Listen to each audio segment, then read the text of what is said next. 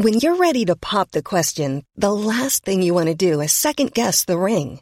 At BlueNile.com, you can design a one-of-a-kind ring with the ease and convenience of shopping online. Choose your diamond and setting. When you find the one, you'll get it delivered right to your door. Go to BlueNile.com and use promo code LISTEN to get $50 off your purchase of $500 or more. That's code LISTEN at BlueNile.com for $50 off your purchase.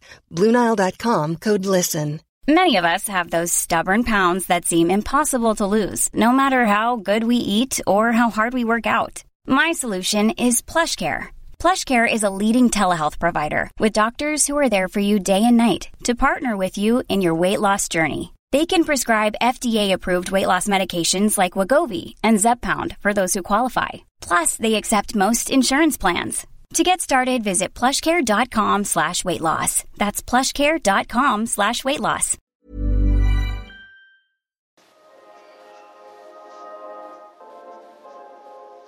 Hello, movie truthers. Welcome to this week's episode of Truth in Movies. I'm Layla Latif. I am Leslie Pitt. And I'm Steph Green. On the show this week, hedge fund officers prove the worst place to fall in love in Fair Play. 50 years on from the original, the devil still makes little girls his playground in Exorcist Believer. And on Film Club, women in the workplace may be sexy, but they sure are bad at their jobs in Disclosure. All coming up in Truth in Movies, a Little White Lies podcast.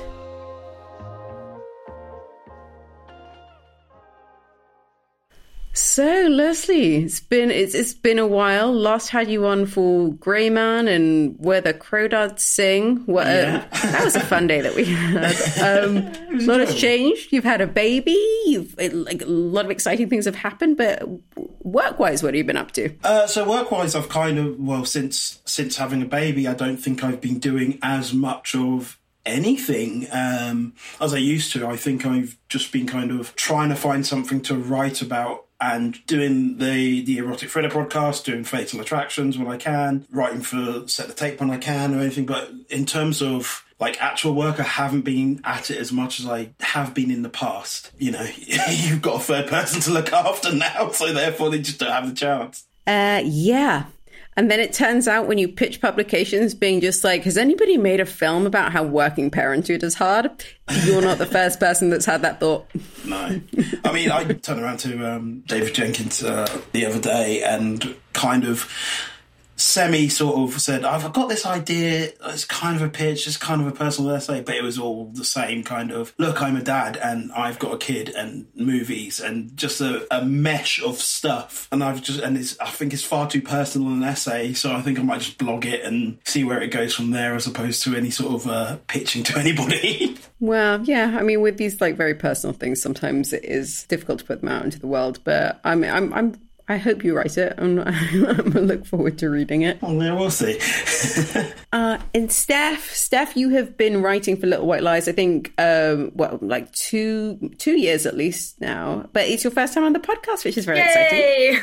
Yeah, very excited to be on the pod. And I think all those hours I've spent watching terrible erotic thrillers on a Saturday night while beautiful people make love to saxophone soundtracks has been worth it, because I've been invited onto this episode, so I'm very happy about it. But I love it. I remember talking to you once about like your path into film criticism. It was because you started out just being very into French cinema, is that right? And then it just sort of spiraled. Yeah, I mean, I studied French at university and did, a course in French film, and then did another course in French film and got very into it. So I think it's, very lame to be like, yes, the Nouvelle Vague got me in to the big screen. But it really did, 400 Blows, still one of my favourite films. I don't really know how I got from the 400 Blows to erotic thrillers. I might need to, work that out somehow. But yeah, I kind of went from there, started writing, for my own blog, and it just slowly, over the past 5-6 years, developed from there. I mean, like, Leslie, you've obviously got a podcast and you guys do screenings, all kind of related to the erotic thriller. But can you guys think of like what was the first one that you saw that kind of most made you think like, this is a genre I want to dive into? Wild Things. It had to be Wild Things. Oh my. I love how many twists there are in Wild Things. There's like 17 in a row. I mean, the thing I like about it is not just the twists, it's the fact that the twists work. It's the film that I would recommend to most people if they were going to try, like, in terms of accessibility to this whole idea, because it's just so, it doesn't take itself seriously, and it's kind of big and large and just ridiculous. But it knows it's ridiculous, and directed by the director of Henry, Portrait of a Serial Killer as well. There was an element of things that I like in there. So I kind of got into film via horror films when I was younger. So finding out that this guy did this, I was like, okay, well, I'll give it a go. And it was the most surreal thing I've ever seen. And Bill Murray and crocodiles and and swamp marsh and all sorts. It's just, there was something about that and the kind of soap opera stars in it and everything about it that just screams to me that more people need to watch it, even though it's actually quite popular. So that's the one I would kind of bring up as a film to for anyone to watch. I remember watching that film and not even really knowing anything about how, like, acting worked. Understood that, like, oh, I can see a series of nudity clauses where this person has clearly agreed to side and this back, this front, this one's gone full frontal. But it, you know, it's like so clearly, precisely choreographed based on what was in a contract. It's like the Expendables of of erotic thrillers in that way, where clearly people have just turned around and said, well, I don't want to be doing this, and I don't want to be doing this, or I've done something like this before, so therefore, you know, it all kind of plays out in that one very, very memorable scene. Memorable indeed. Steph, what about you? What was your sort of intro into this sort of crazy, thrilling, erotic world? Gosh, I can't really remember what my first one would have been, but I think the strongest memory, maybe one of the very first ones I watched, was Brian De Palma's Body Double. And I just, you know, maybe that is the link. Maybe I sort of started to watch some Hitchcock, and then I saw lots of people saying, oh, if you like Hitchcock, watch this crazy guy's films. Maybe that's how the trajectory happened from sort of classic cinema to this.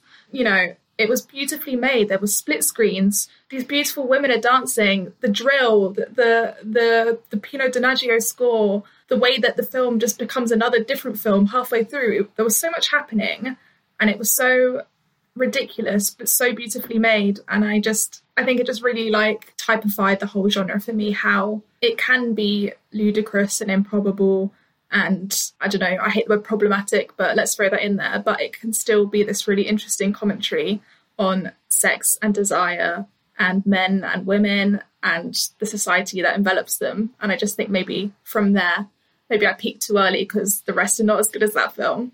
But yeah, I think it was Body Double. I think you need that problematic aspect in these films. I find it quite sad and tragic that we're so kind of whitewashing so much of this stuff because it might offend someone, or it might feel wrong, or anything else, or anything about it, instead of actually putting something in there that will get people talking. I think we might kind of lean on this later on in a lot of the films that we're talking about today. But I think if it wasn't for someone like De Palma making these things problematic, I think by him doing certain things, he makes it easier for us, people like us, to talk about these sort of things, as opposed to this kind of self-censorship and puritanical way of dealing with stuff now, where it's like, no, we can't say this, we can't do that, we can't do this, we can't show this. I think it's quite interesting to have an element of something problematic in there. I remember we did Pacific Heights on the podcast, and I really didn't like Matthew Modine's character. Is that the one with the tenant from hell? Yes. Right. So it's Tenant from Hell, and there's something about these yuppies in distress thing that was already kind of annoying, but there's this kind of underlying bigotry that Matthew Modine's character has all the way through the film.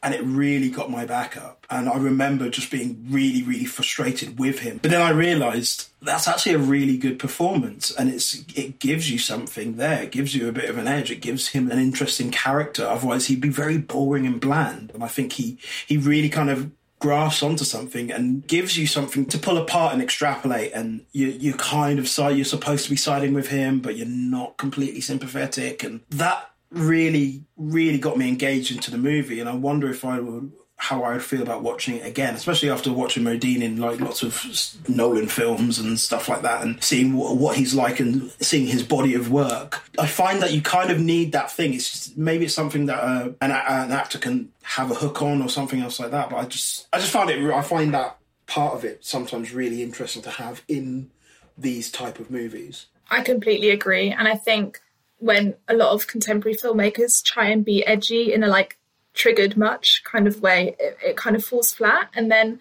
when you look back at these films, yes, they're pushing boundaries, but they're always in a way that is trying to kind of pull out that nugget of truth in a situation between in gender roles. And I think that's why it works in the way that it does. Yeah, I mean, Oscar Wilde attended a lynching, so I'm not going to entirely say that he was right on every count, but I always think of his quote of like, everything in the world is about sex except for sex, which is about power. I think we're going to get onto that later in a minute, really. But yeah, I think there is an element of that in there. I always find it quite interesting. You know, we started with Basic Instinct and Fatal Attractions, and there is this element of, especially in Basic Instinct, there is this element of power. And I've always said it when I've written about Basic Instinct, when I talked about it on the podcast. I think the best thing about Basic Instinct is Sharon Stone being the smartest person in the room at all points, at all times. And then you kind of look at the making of and her kind of complex feelings about making the film, how she felt about Verhoeven and some of the things he did in order to get what he wanted to get out of it and everything. But then she also turns around and says, well, I look at the box office and I think we did okay. And it's just this kind of really interesting kind of dichotomy and contrast of her turning around going, I did use my sexuality in here and I got something out of it, but also at what cost? Well, I think concern of what happened on screen comes in as an issue for her. From what I understand of Sharon Stone, she did not believe that upskirt shot was going to be used. Yeah. Which I think is a different... and then obviously, I guess that's one of the issues of gender within this, where it's just like nobody was like considering Michael Douglas as not being able to kind of do a wide range of roles. I mean, I think he's got 2 Oscars and stuff. And, you know, Sharon Stone has spoken a lot about how she was, really typecast and not considered to be like a proper actress after being in the same film. I always find it so difficult because I think it is still her best role. There's this element of Verhoeven doing that repeatedly, obviously in Showgirls as well. And I think he really borders on something where he kind of he's on the edge of something with Elizabeth Berkley and Sharon Stone, but then afterwards they can't really do anything ever again. And it's really sad because you kind of see in there that I think he gets something out of them and he gets something out of the kind of sensuality that they can both bring. But also, I always still feel that it's at a cost. Well, it's an erotic thriller conundrum, yeah. Yeah, I mean, I don't want to be too kind of, because obviously I'm the bloke in this, but it's just like I find that aspect of it fascinating all the time. It's one of the reasons why I think we now have a look at stuff like intimacy coordinators, so we can kind of still extrapolate those kind of powerful performances, but also keep other aspects of stuff in check as well. But I don't know. I don't make films, so... Well, no, it's Michaela Cole's thing of, like, you can, you reenact traumatic events without being traumatized yourself. Isn't that a wonderful thing? Steph, what about you? I mean, obviously this, as a sort of genre, but also just like eroticism exists outside of, the Hollywood 80s and 90s era. How do you feel like it's evolved? We obviously had, the pre-Hays Code, post-Hays Code, but then... Europe being a lot more willing to be erotic. And now it feels like a bit more puritanical. Is that fair to say? Yeah, I mean, I won't rehash the conversation that we all keep having about sex disappearing off the screen. And I should really clarify that sex is disappearing off the big screen, but not necessarily the small. Sex is thriving on television in many ways, but it's definitely falling off of the big screen. But talking about erotic thrillers specifically, they sort of died a slow death as we edged towards the millennium. And then films from the early noughties, we had Adrian Lyne's Unfaithful, which was wildly successful. Diane Lane got an Oscar nomination, which is very rare for an erotic thriller. But then after that, you've got the things like Meg Ryan in The Cut was absolutely lambasted to the high heavens for her performance, and that was so good. It's such a good performance. It's one of my favourite films, but there's interviews where she's kind of being told off for shedding her images of America's sweetheart. And, you know, from then, there's not really been many films, unless, like you say, coming out of Europe. There are some great European erotic thrillers of recent times. There's Stranger by the Lake, which is an amazing French erotic thriller. There's another French erotic thriller starring Vanessa Paradis, set in the world of gay porn in the 80s. I don't know if you guys remember the name because it's escaped me, but there's lots of, you know, incredible films like that. Unfortunately, attempts to revive the genre haven't been very successful. You've got Adrian Lyne's Deep Water, which I didn't think was terrible, but it certainly made absolutely no cultural imprint whatsoever, despite the whole Ben Affleck, Ana de Armas of it all. There is still, you know, The Voyeurs is a really good erotic thriller. I'm not sure how much of an impact it had, but it was, you know, a successful, sexy film that was made safely, you know, all actors feeling safe, but still being very sexy with a great, fun, thrilling plot. It can happen, but it was a genre that really ruled the roost in the 90s. You know, it was one of the most lucrative films that filmmakers could make. It was number one on the VHS sales and rentals. I mean, I'm sure you can figure out why. I really hope those VHSs were, you know, cleaned up before they were returned. Oh. Yeah, you say Be Kind Rewind on my local video one. So it's like Be Kind Rewind, and also please give a white. Yes, clean it. You know, they are not as popular and lucrative as they used to be. But, you know, we can live in hope that they are reborn. But I kind of almost disagree. And the reason why I disagree is because you have 365 days, which is a terrible series of movies, but become very, very popular on Netflix nearly every time they kind of got released. Then you had, well, before then, you had 50 Shades of Grey, which became a popular series of movies. They did make money. They did make bank. They made money, Leslie, but we're talking about Fatal Attraction being like the number one global blockbuster of the year. Yeah, I think it's $300 million. Yeah, but I think we've kind of moved now towards studios turning around and believing that adults aren't the people that actually pay for movie tickets. It's children. That's why we have everything that we have here. We've had a kind of, not dumbing down, but a kind of arrested development for the last 15 years of just constant franchise movies and people arguing about Star Wars and seeing these movies get kind of topics shoehorned into them, but then everyone gets really upset and goes, I don't want any politics in my space operas or what have you. And I think but that's my Twitter bio. I don't want any politics in my space operas.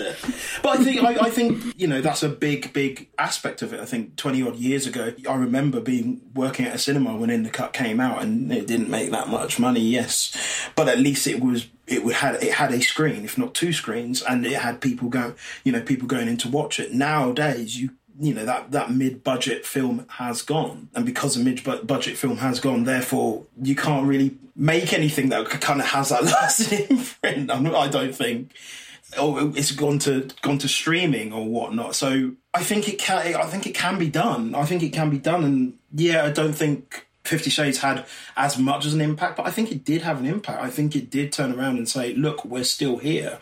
I don't think the money it made wasn't anything to be kind of sniffed at. I just think, you know, we need to live by the rule where if you want filth, you go to France. You've got directors like François Ozon doing Double Lover, Swimming Pool. You've got Elle, you know, Paul Verhoeven's Elle. You know, Knife and Heart is the name of the film that I forgot earlier with Vanessa Paradis. So I think we just got to hop on a plane to France, guys.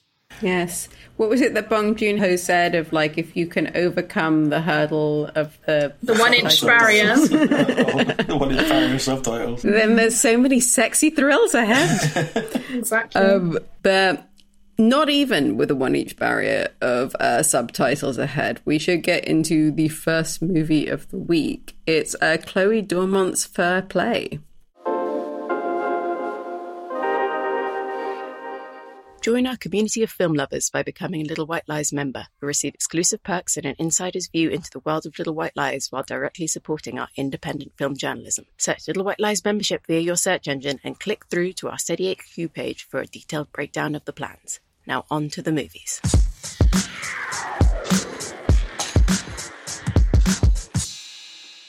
An unexpected promotion at a cutthroat hedge fund firm pushes a newly engaged couple's relationship to the brink. So, Steph, I mean, this was labelled an erotic thriller. It was like one of the buzziest titles out of Sundance, which was like in January of this year. Would you classify this as an erotic thriller? Was it erotic? Was it thrilling? Well, I think in order to answer your question, I need to kind of break down, what is an erotic thriller? And it's a really tough question, and lots of people have, different ideas on how to define it. I think, some people say it needs to have a thematic basis in illicit romance or erotic fantasy. With the characters in this film, you've got Emily and Luke, played by Phoebe Dynevor and Alden Ehrenreich. And I think, they're not meant to be together because they're colleagues and that's against the rules of their company. Is this basis for, a real illicit romance? I don't know. If they get found out, they maybe would need to get a new job. I don't know if the stakes are that high for it to be, a real sense of... They're also earning so much romance. Money. Like, it's it's not like nobody's going to... I think, they'll be able to get another job. And then, the idea of danger and pleasure being in close proximity, sort of, there's a scene, which I'm sure we'll talk about later on in the film, where Emily is put in a position of sexual danger by her partner. Is she feeling pleasure at that moment? I'm not sure. And then you've also got the stock characters of an erotic thriller, the femme fatale, the homme fatale, which you also have. Are those stock characters present in this film? I'm not too sure. Is there a fall guy? I'm not sure he quite qualifies, the male lead. And then also, when you look at an erotic thriller, you think about the style, you think about those noirish elements. And the way that this film is shot, I think, is maybe lacking in that kind of flair that we would come to expect or associate with an erotic thriller. So I think I would come to the conclusion that just because there's a few sex scenes, does that make a film erotic? I would maybe push back against that. So for me, no, I'm not sure I would call it an erotic thriller. I think it's fairly successful as a sort of workplace drama, but it wouldn't quite fit into that category for me. I mean, it does seem that like I suppose like the Hollywood heyday of the erotic thriller was like born out of this sort of fear of like the rise of third wave feminism and of, the AIDS crisis of, kind of women's sexual freedom. So women entering the workplace in so many ways. And like those were the anxieties, a lot of those basic instinct, disclosure, fatal attraction, kind of building on like the fear of the sort of liberated working woman. Do you think in some ways this is like in conversation with that? Absolutely, I think it is. I think it's the way that the filmmakers treat those themes that has changed. As you said, a lot of films from the 80s and 90s were a lot to do with fear of AIDS or fear of a threat to the nuclear family. And that's, very clearly present in films like Fatal Attraction. But it was done in such an implausible way. The bunny boiler, the ice pick, those films are designed to be sat hooting and hollering at what's happening on screen. And I think Fair Play is a film that is very much in conversation with anxieties we're having between, for want of a better phrase, battle of the sexes now. But it's much more nuanced, it's much more realistic. I think everything that happens in Fair Play is well within the realm of possibility. Maybe it's not quite as fun for that reason because it's done in such a nuanced way. But, that it is still very much a genre that is in conversation with those themes, and Fair Play definitely is a film that does that. I mean, as our resident representation of the male population. Oh, God. Go on. How did you kind of view the gender dynamic between them? Because I watched this in Sundance and I remember seeing a lot of reactions online that were just like, they're both as bad as each other. And that's not the movie I watched. So I was wondering, how did you interpret it? Well, from a personal view, I kind of found it funny because it's kind of this water cooler. It wants to be a kind of water cooler movie. As Steph says, it kind of touches on the kind of battle of the sexes aspect. And I kind of laughed when I was watching this movie. I did enjoy it, but I kind of laughed because I'm in a relationship where I'm basically not the breadwinner. So... yeah, so I'm, being not being the breadwinner so much, but still earning a certain amount and having a family and whatnot. what happens in my world is I don't care.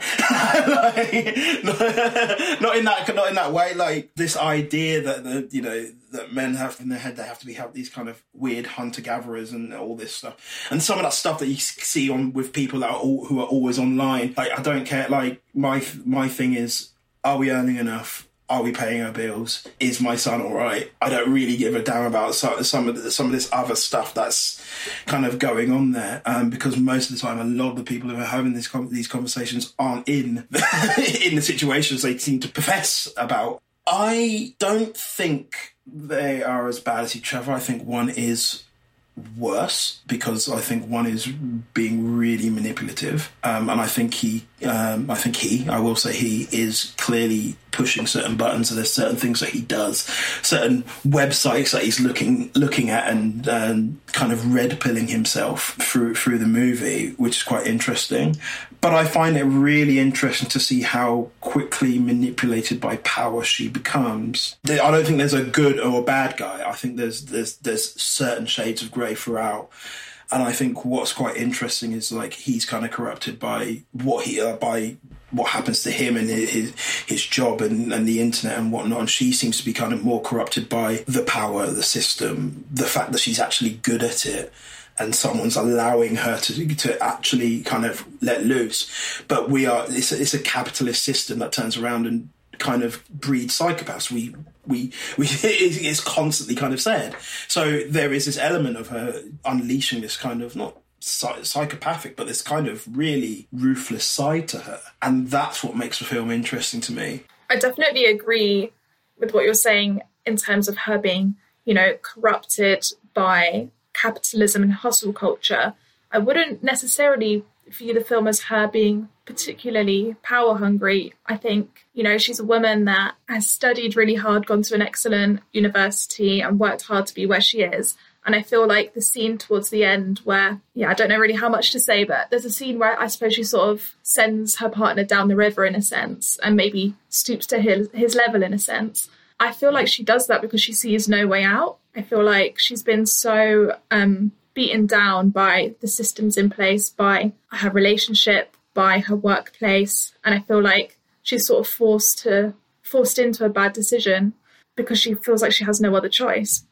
I mean, possibly, but I think there's just, I don't know, I think there's that element of catharsis just that, I'm talking about the last seconds of the movie, and I'm just there's just something about the look on her face that, I don't know, I get the feeling that she's won in more sense of the word than anything else. I'm not entirely sure that she's so beaten down by the system because she's more than happy to kind of embrace it still. I could be completely wrong. No, I don't think you're wrong at all. But I mean, it's more coming to this film, and I've like had it like just stay with me for quite a while. Like when I kind of go back and I reflect what this film was actually about, the stakes are incredibly low.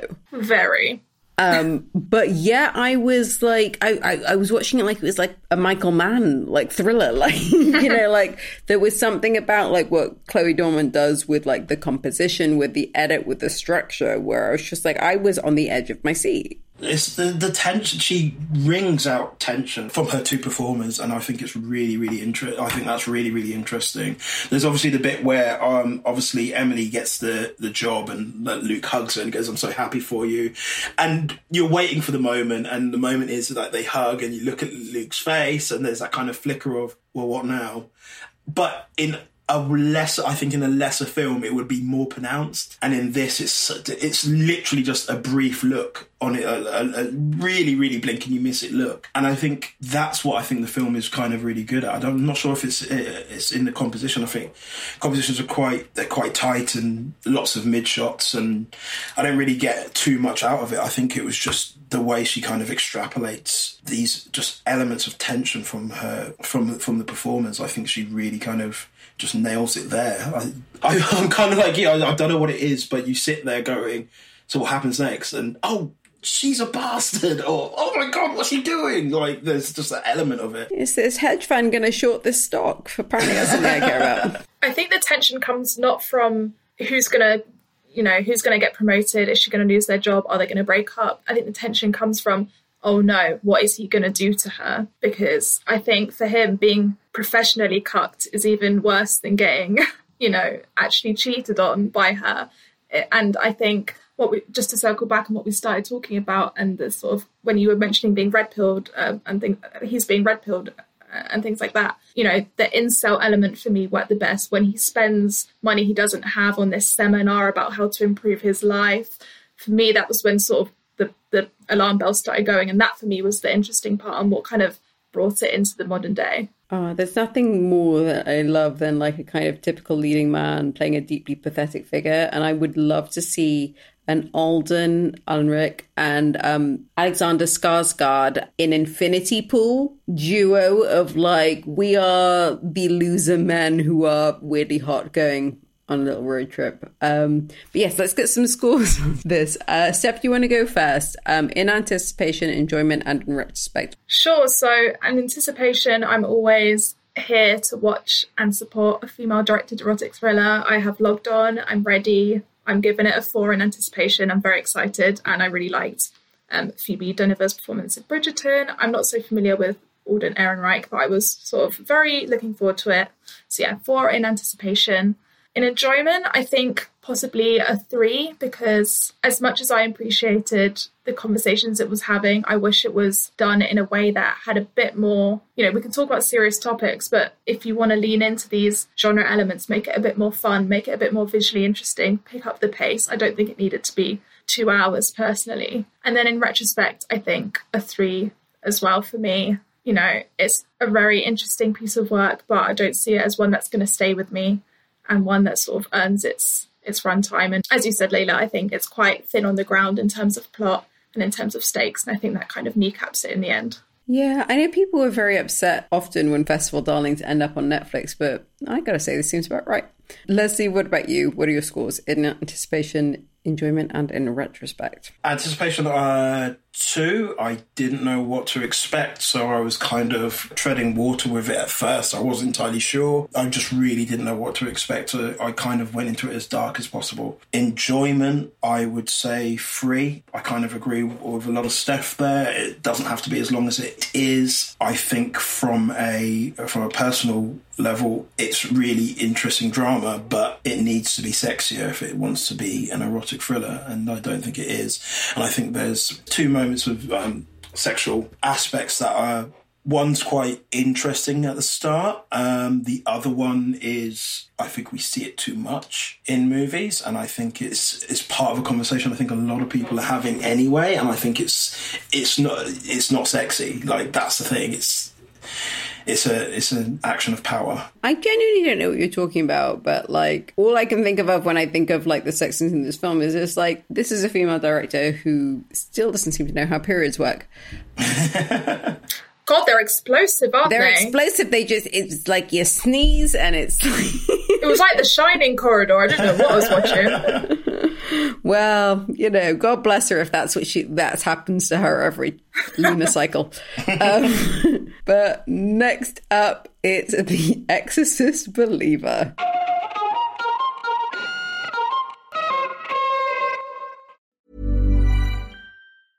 I'm Sandra, and I'm just the professional your small business was looking for. But you didn't hire me because you didn't use LinkedIn Jobs. LinkedIn has professionals you can't find anywhere else, including those who aren't actively looking for a new job, but might be open to the perfect role, like me.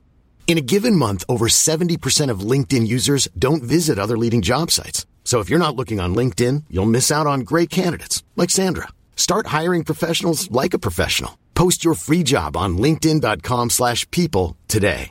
There's never been a faster or easier way to start your weight loss journey than with PlushCare. PlushCare accepts most insurance plans and gives you online access to board-certified physicians who can prescribe FDA-approved weight loss medications like Wegovy and Zepbound for those who qualify. Take charge of your health and speak with a board-certified physician about a weight loss plan that's right for you. Get started today at plushcare.com/weight-loss. That's plushcare.com/weight-loss. plushcare.com/weight-loss. A lot can happen in the next 3 years. Like a chatbot may be your new best friend. But what won't change? Needing health insurance. United Healthcare Tri-Term Medical Plans are available for these changing times. Underwritten by Golden Rule Insurance Company, they offer budget-friendly, flexible coverage for people who are in between jobs or missed open enrollment. The plans last nearly 3 years in some states, with access to a nationwide network of doctors and hospitals. So for whatever tomorrow brings, United Healthcare Tri-Term Medical Plans may be for you. Learn more at uh1.com. The parents of a pair of demonically possessed girls are desperate for help and search for the only person alive who has had a similar experience. Not a spoiler to say, the person with a similar experience is Ellen Burstyn, who was in the original Exorcist, which is now 50 years old. You know, the late, great William Friedkin, was often, I think, undervalued as a director, having made, that classic film. Leslie, I guess I'll start with you. What's your relationship with the original Exorcist? I've got a tale, but I'll let you start.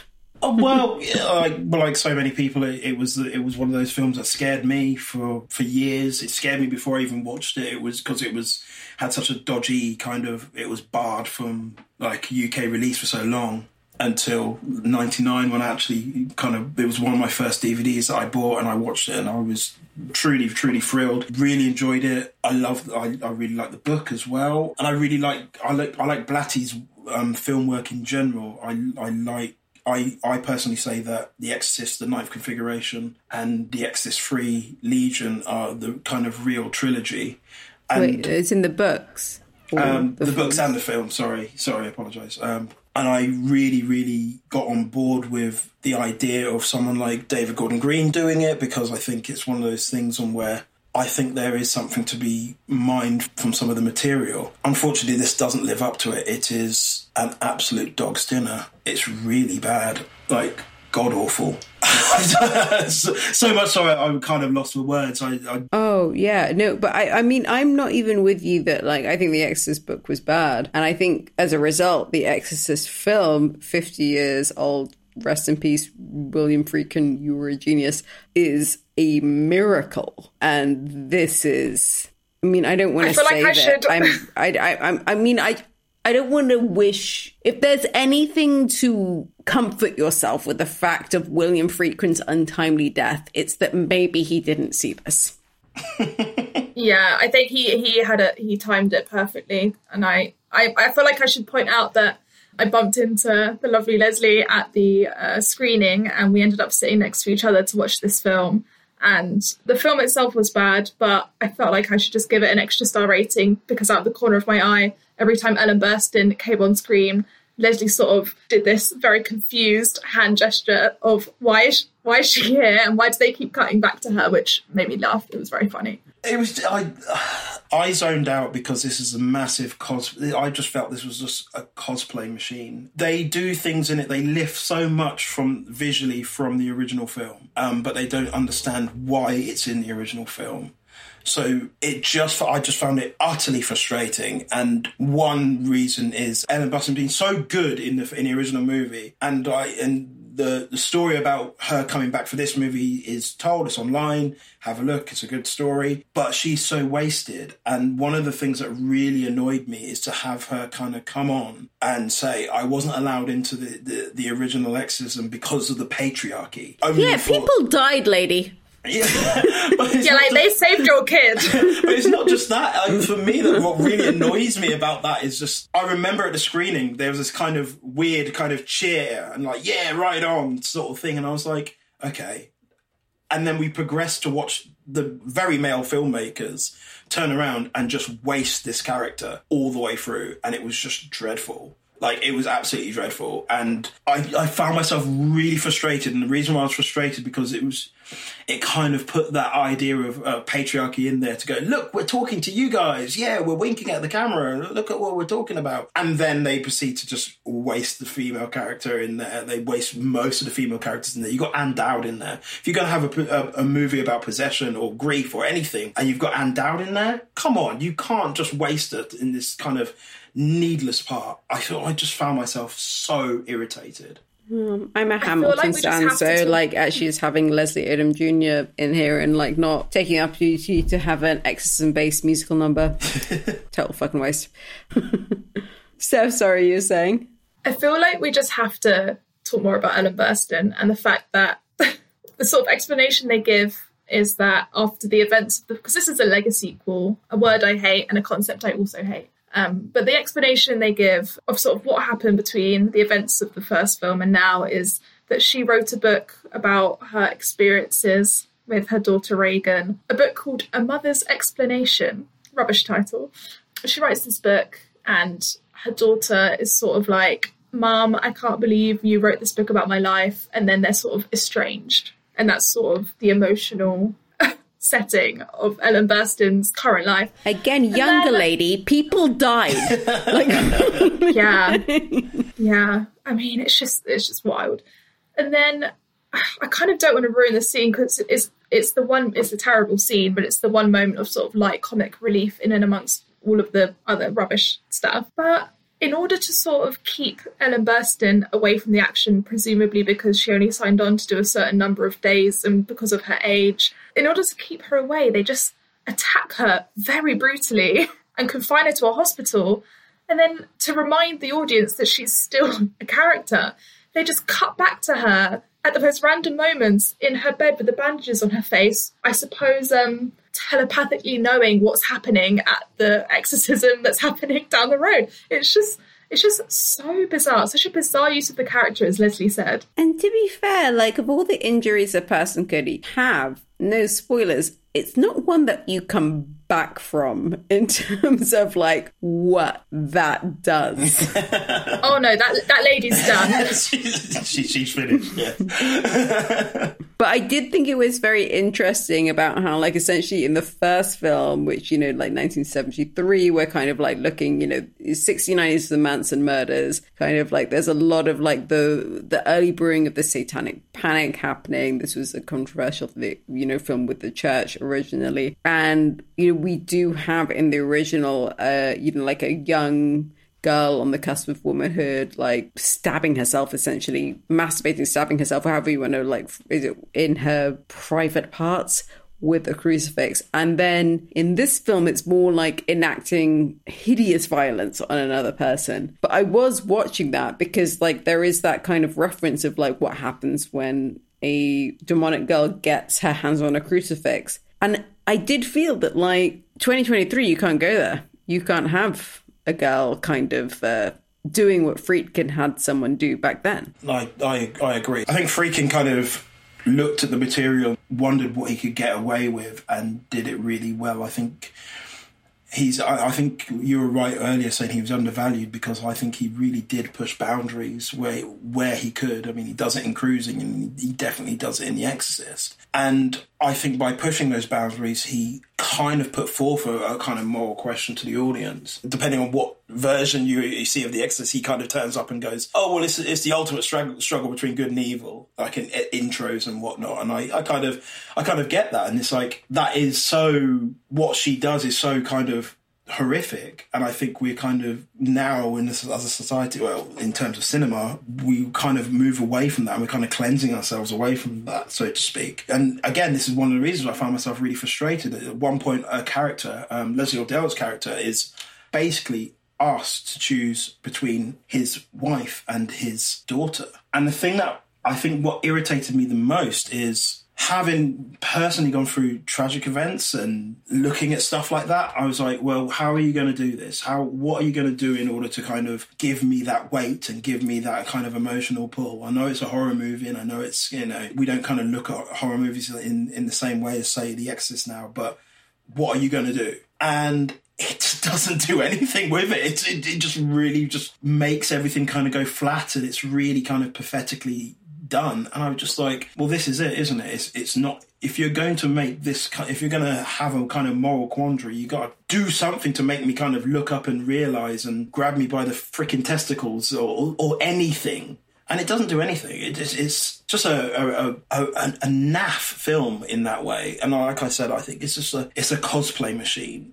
It turns around and mimics the shots of everything, but it doesn't even know why it's called The Exorcist. It doesn't understand why it's called The Exorcist. There's no danger, there's no shock, there's no surprise. It's rehashed cliches from the first film. They don't even have the creative verve to come up with their own iconic moments. They eventually recreate the head turning and things like that. But, you know, why include that to make us point at the screen and clap like monkeys and say, oh, we remember you doing that in the first film? Like, no, give us something new. Prove your reason for existing. If the only reason you're remaking this film is because you have the idea of, oh, what if 2 girls were possessed instead of 1? Like, no, that's not enough. But also, despite being different races, what if they turn the same hue? There's so much set dressing like that. As you said, Leslie, you know, the comment about Ellen Burstyn's character saying, I wasn't allowed in the room because of the patriarchy. And then, you know, there's lots of threads that begin that don't end, like the microaggressions from the white parents towards Leslie Odom Jr.'s character. You know, we didn't know our daughter was friends with your daughter. Like, all of these things are sort of peppered throughout, but to sort of no end. It's a film of half-assed attempts. It's a film of references. It's a film, and I think it's one of the biggest problems I think we have with a lot of film. This is why we don't call it content, because what happens with content, it just becomes references and memes and nothing else. It just is. So you can turn around and point and go, I know where this is from. And that's the worst thing. It's almost like the thing that we once loved was possessed by something nefarious and evil. Leslie, do you want to do your scores in anticipation, enjoyment, and in retrospect? So in anticipation, give it 3, because I'm always kind of interested to see what we can do with a horror movie. Always kind of interesting to see what we can do with a remake. Big fan of The Thing, so to speak. Big fan of Let Me In as well. But enjoyment, I'll give it a 1. I kind of went in, and after I realised that it was just playing the reference game, I got very, very bored very, very quickly. It's ladenly paced, and it doesn't seem to know what it's doing with itself. And if you're going to do a race swap, at least, be interesting with that. And then for actual verdict, I'll give it a 1. Steph, what about you? I think in anticipation, I would give it a 3. I've not seen any good Lego sequels. I don't particularly enjoy the Halloween trilogy, although I do think that those films are better than this one, if we're talking about David Gordon Green's attempts at doing this kind of thing.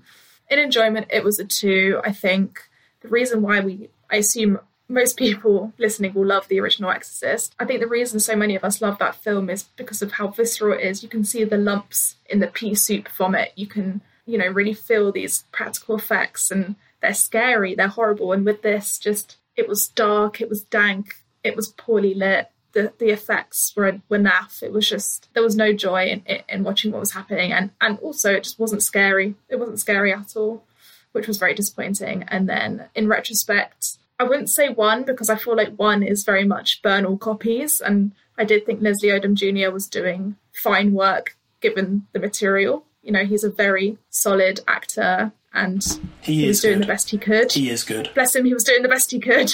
So I think, in retrospect too. Yeah, if Fair Play was 3.5s above the board, I think this is like 1.5s across the board. The thing that I will say that it really did give to me was I ended up spending a huge amount of time in the car with my daughter today, who's 7, and I answer every question she gives me, and there's been a lot of Exorcist believer buses going, and she asked me what The Exorcist was, and I was just like, well, this was a horror film 50 years ago, and she asked me what it was about, and I was like, it was scary, and she was like, well, what happens? And I was like, well, something bad gets into a little girl, but don't worry, that can't happen to you. And she was like, well, what, does she kill people? What does she do? And I was like, no, she's mostly in bed. She throws up on one point. Yeah, and explaining The Exorcist to her was a bit, made me realize the magic of what a miracle that first one is. How I couldn't believe that the sort of thing that I was plainly speaking out, obviously in kind of vaguely child-friendly terms to her, was one of the most terrifying things I'd ever seen, and one of the most formative cinema experiences I've ever seen. So actually, maybe I changed my mind. 1's across the board. That you take that. Woof. It's a primal. The original's a primal movie. I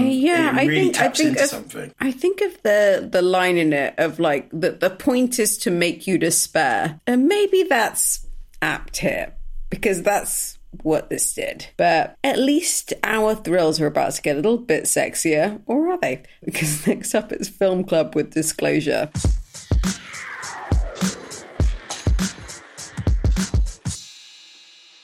Tom Sanders is a senior executive at a tech company on the verge of releasing an innovative new product. Success is assured until a vamp from his past, Meredith Johnson, swoops in, stealing his impending promotion and then suing him for sexual harassment. Steph, this is the most bitches be cray film I have ever seen in my entire life. And I very rarely get to choose film club, but I had seen this not that long ago, and I was like, I need to talk about this with someone. Thank you for your service. Yeah, what to say?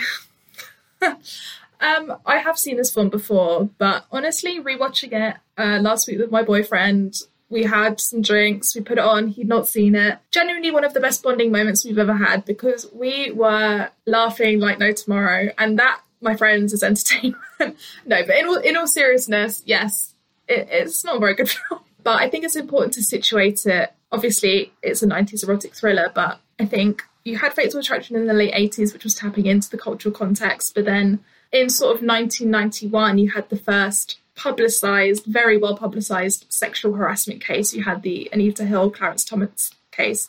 And, Anita Hill was this very beautiful young woman, very successful lawyer, and the whole world saw her being questioned by this all-white, all-male judiciary committee, asking her insane questions about pubic hair on Coke cans and all sorts for the world to see. And I think that was really the first, public case of sexual harassment in the workplace. And from then, you did get films like Disclosure. You got films like The Temp, a very crazy erotic thriller with Timothy Hutton and Lara Flynn Boyle about the temp from hell. Leslie is laughing because I know he's thinking, oh God, don't talk about The Temp.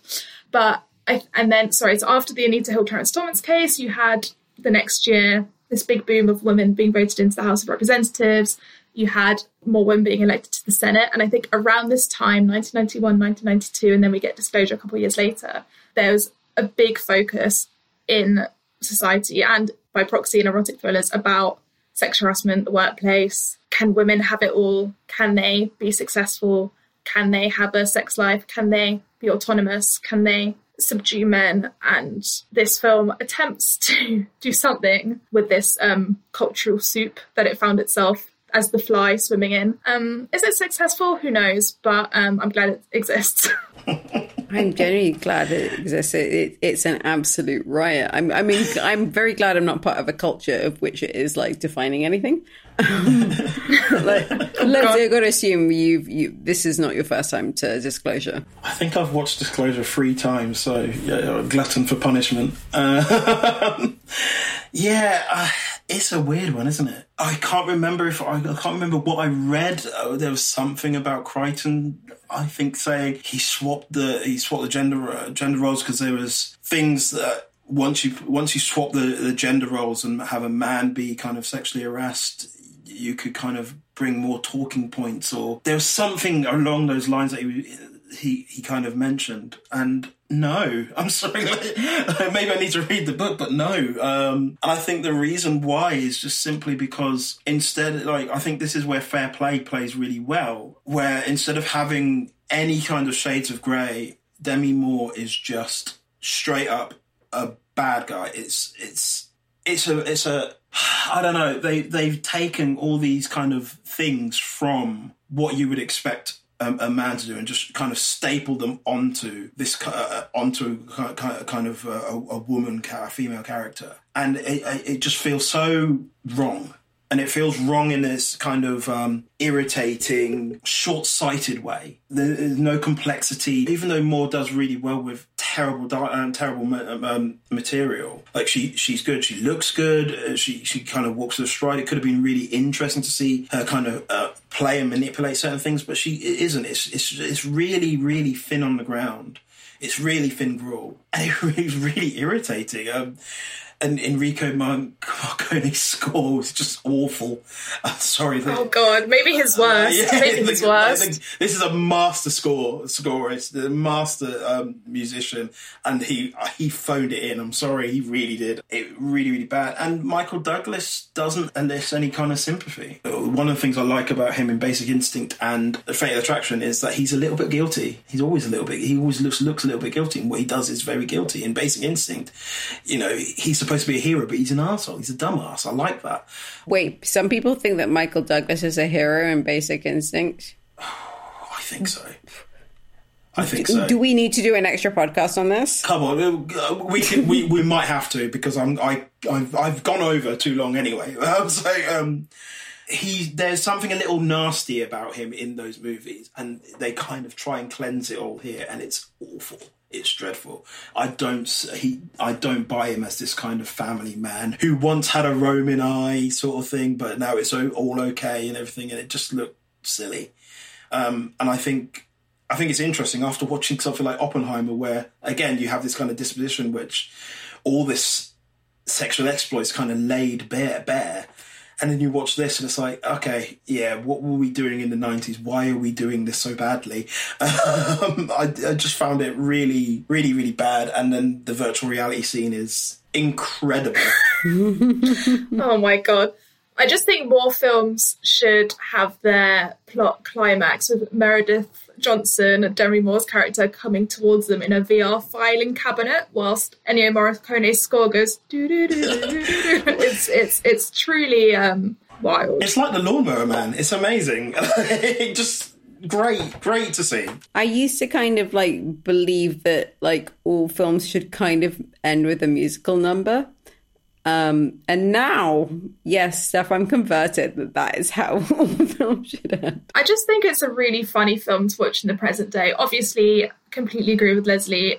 There's something rotting in the state of Denmark. There's like something truly evil that lives in this film. It's bad faith in all of the ways that a film can be bad faith. But, and yet, for my sins, it's just, it's gloriously ludicrous, you know. When Michael Douglas, who we all know is just that guy, when he stands there and he says, "Why don't I be that guy, that white evil male you're all complaining about?" And I'm like, hello, you are. and just, like all of the really dated techno babble and how he's messed up the production line of Digicom's CD-ROM. And it's just so hilariously 1992, or sorry, I can't remember the exact year that was made, but it's so specific. 94. It's so specifically that year. You know, it's just amazing. You couldn't do CD-ROMs in 95. You definitely couldn't do it in 93. It has to be 94. But I will say it has a good line. I do love that, like, we do think of Michael Douglas as having been in a million erotic thrillers. It's just the three. Yeah. It's just Basic Instinct, Fatal Attraction, and this one. But he just seems to define it. I would advocate for A Perfect Murder, which is a remake of Dial M for Murder, I believe. And it is, I think, an erotic thriller. I think it's lightly set. I don't think it's that. Okay, we'll debate. Okay, 3.5 erotic thrillers. We'll agree on. I'll take that. It's got. I will say, it's got one line that I had to laugh because it's so pointedly obvious of what it's about. It's like, this is America. The legal system is supposed to protect people like me. And it's like the most richest man. It's Donald Sutherland at that point, like the most richest man. I'm like, that's indeed it is, wealthy white man. That's literally how it was structured.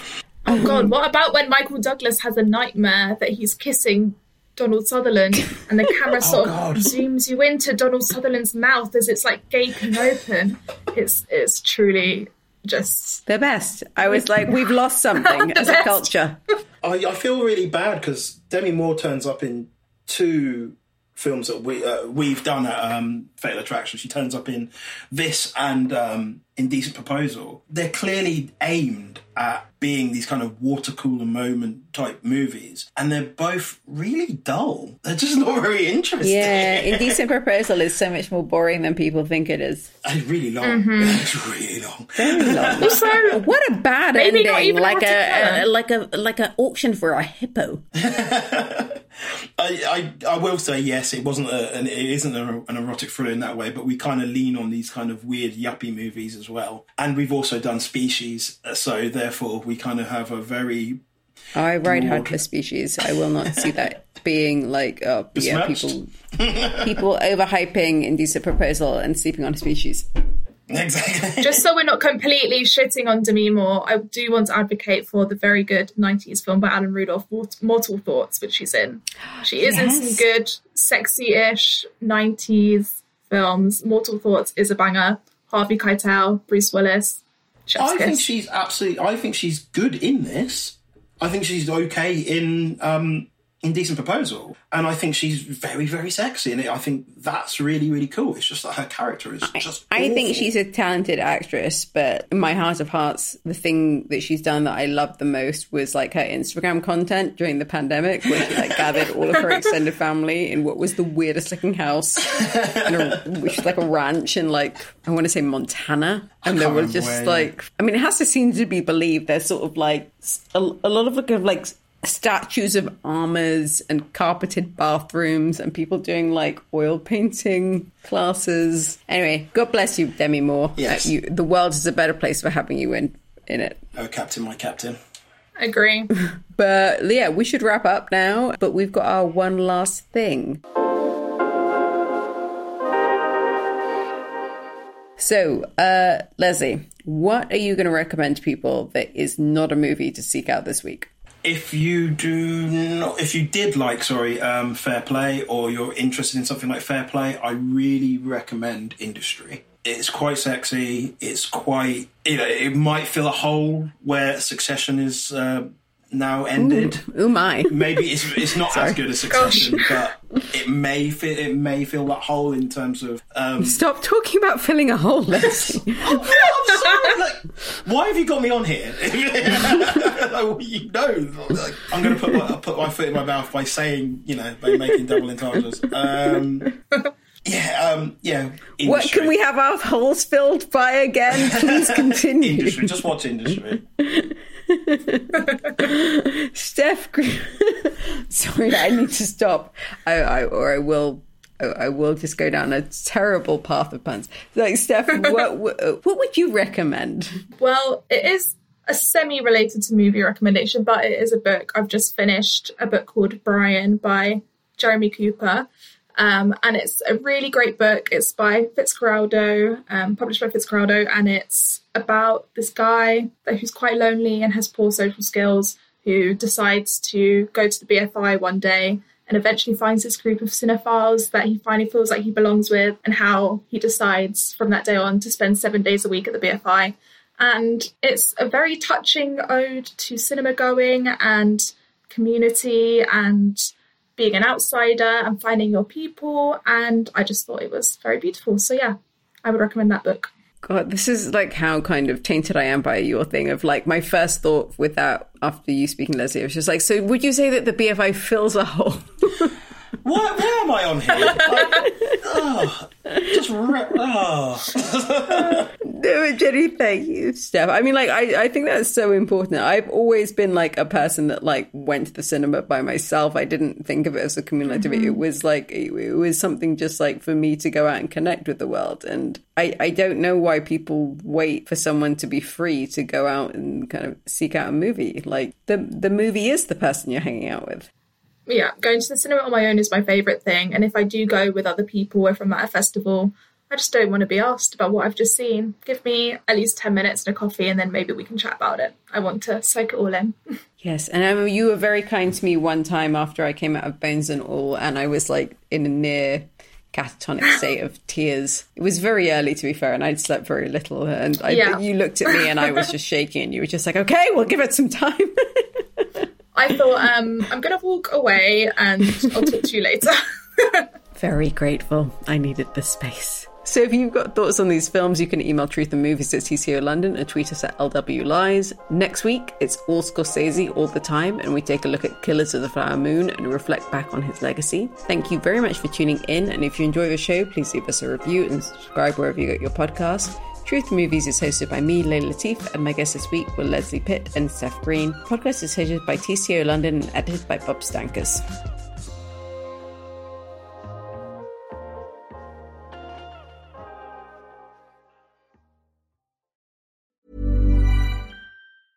Hey, it's Paige DeSorbo from Giggly Squad. High quality fashion without the price tag. Say hello to Quince.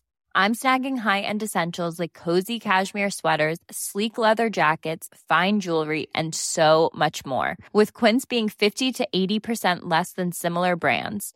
And they partner with factories that prioritize safe, ethical, and responsible manufacturing. I love that. Luxury quality within reach. Go to quince.com/style to get free shipping and 365-day returns on your next order. Quince.com/style.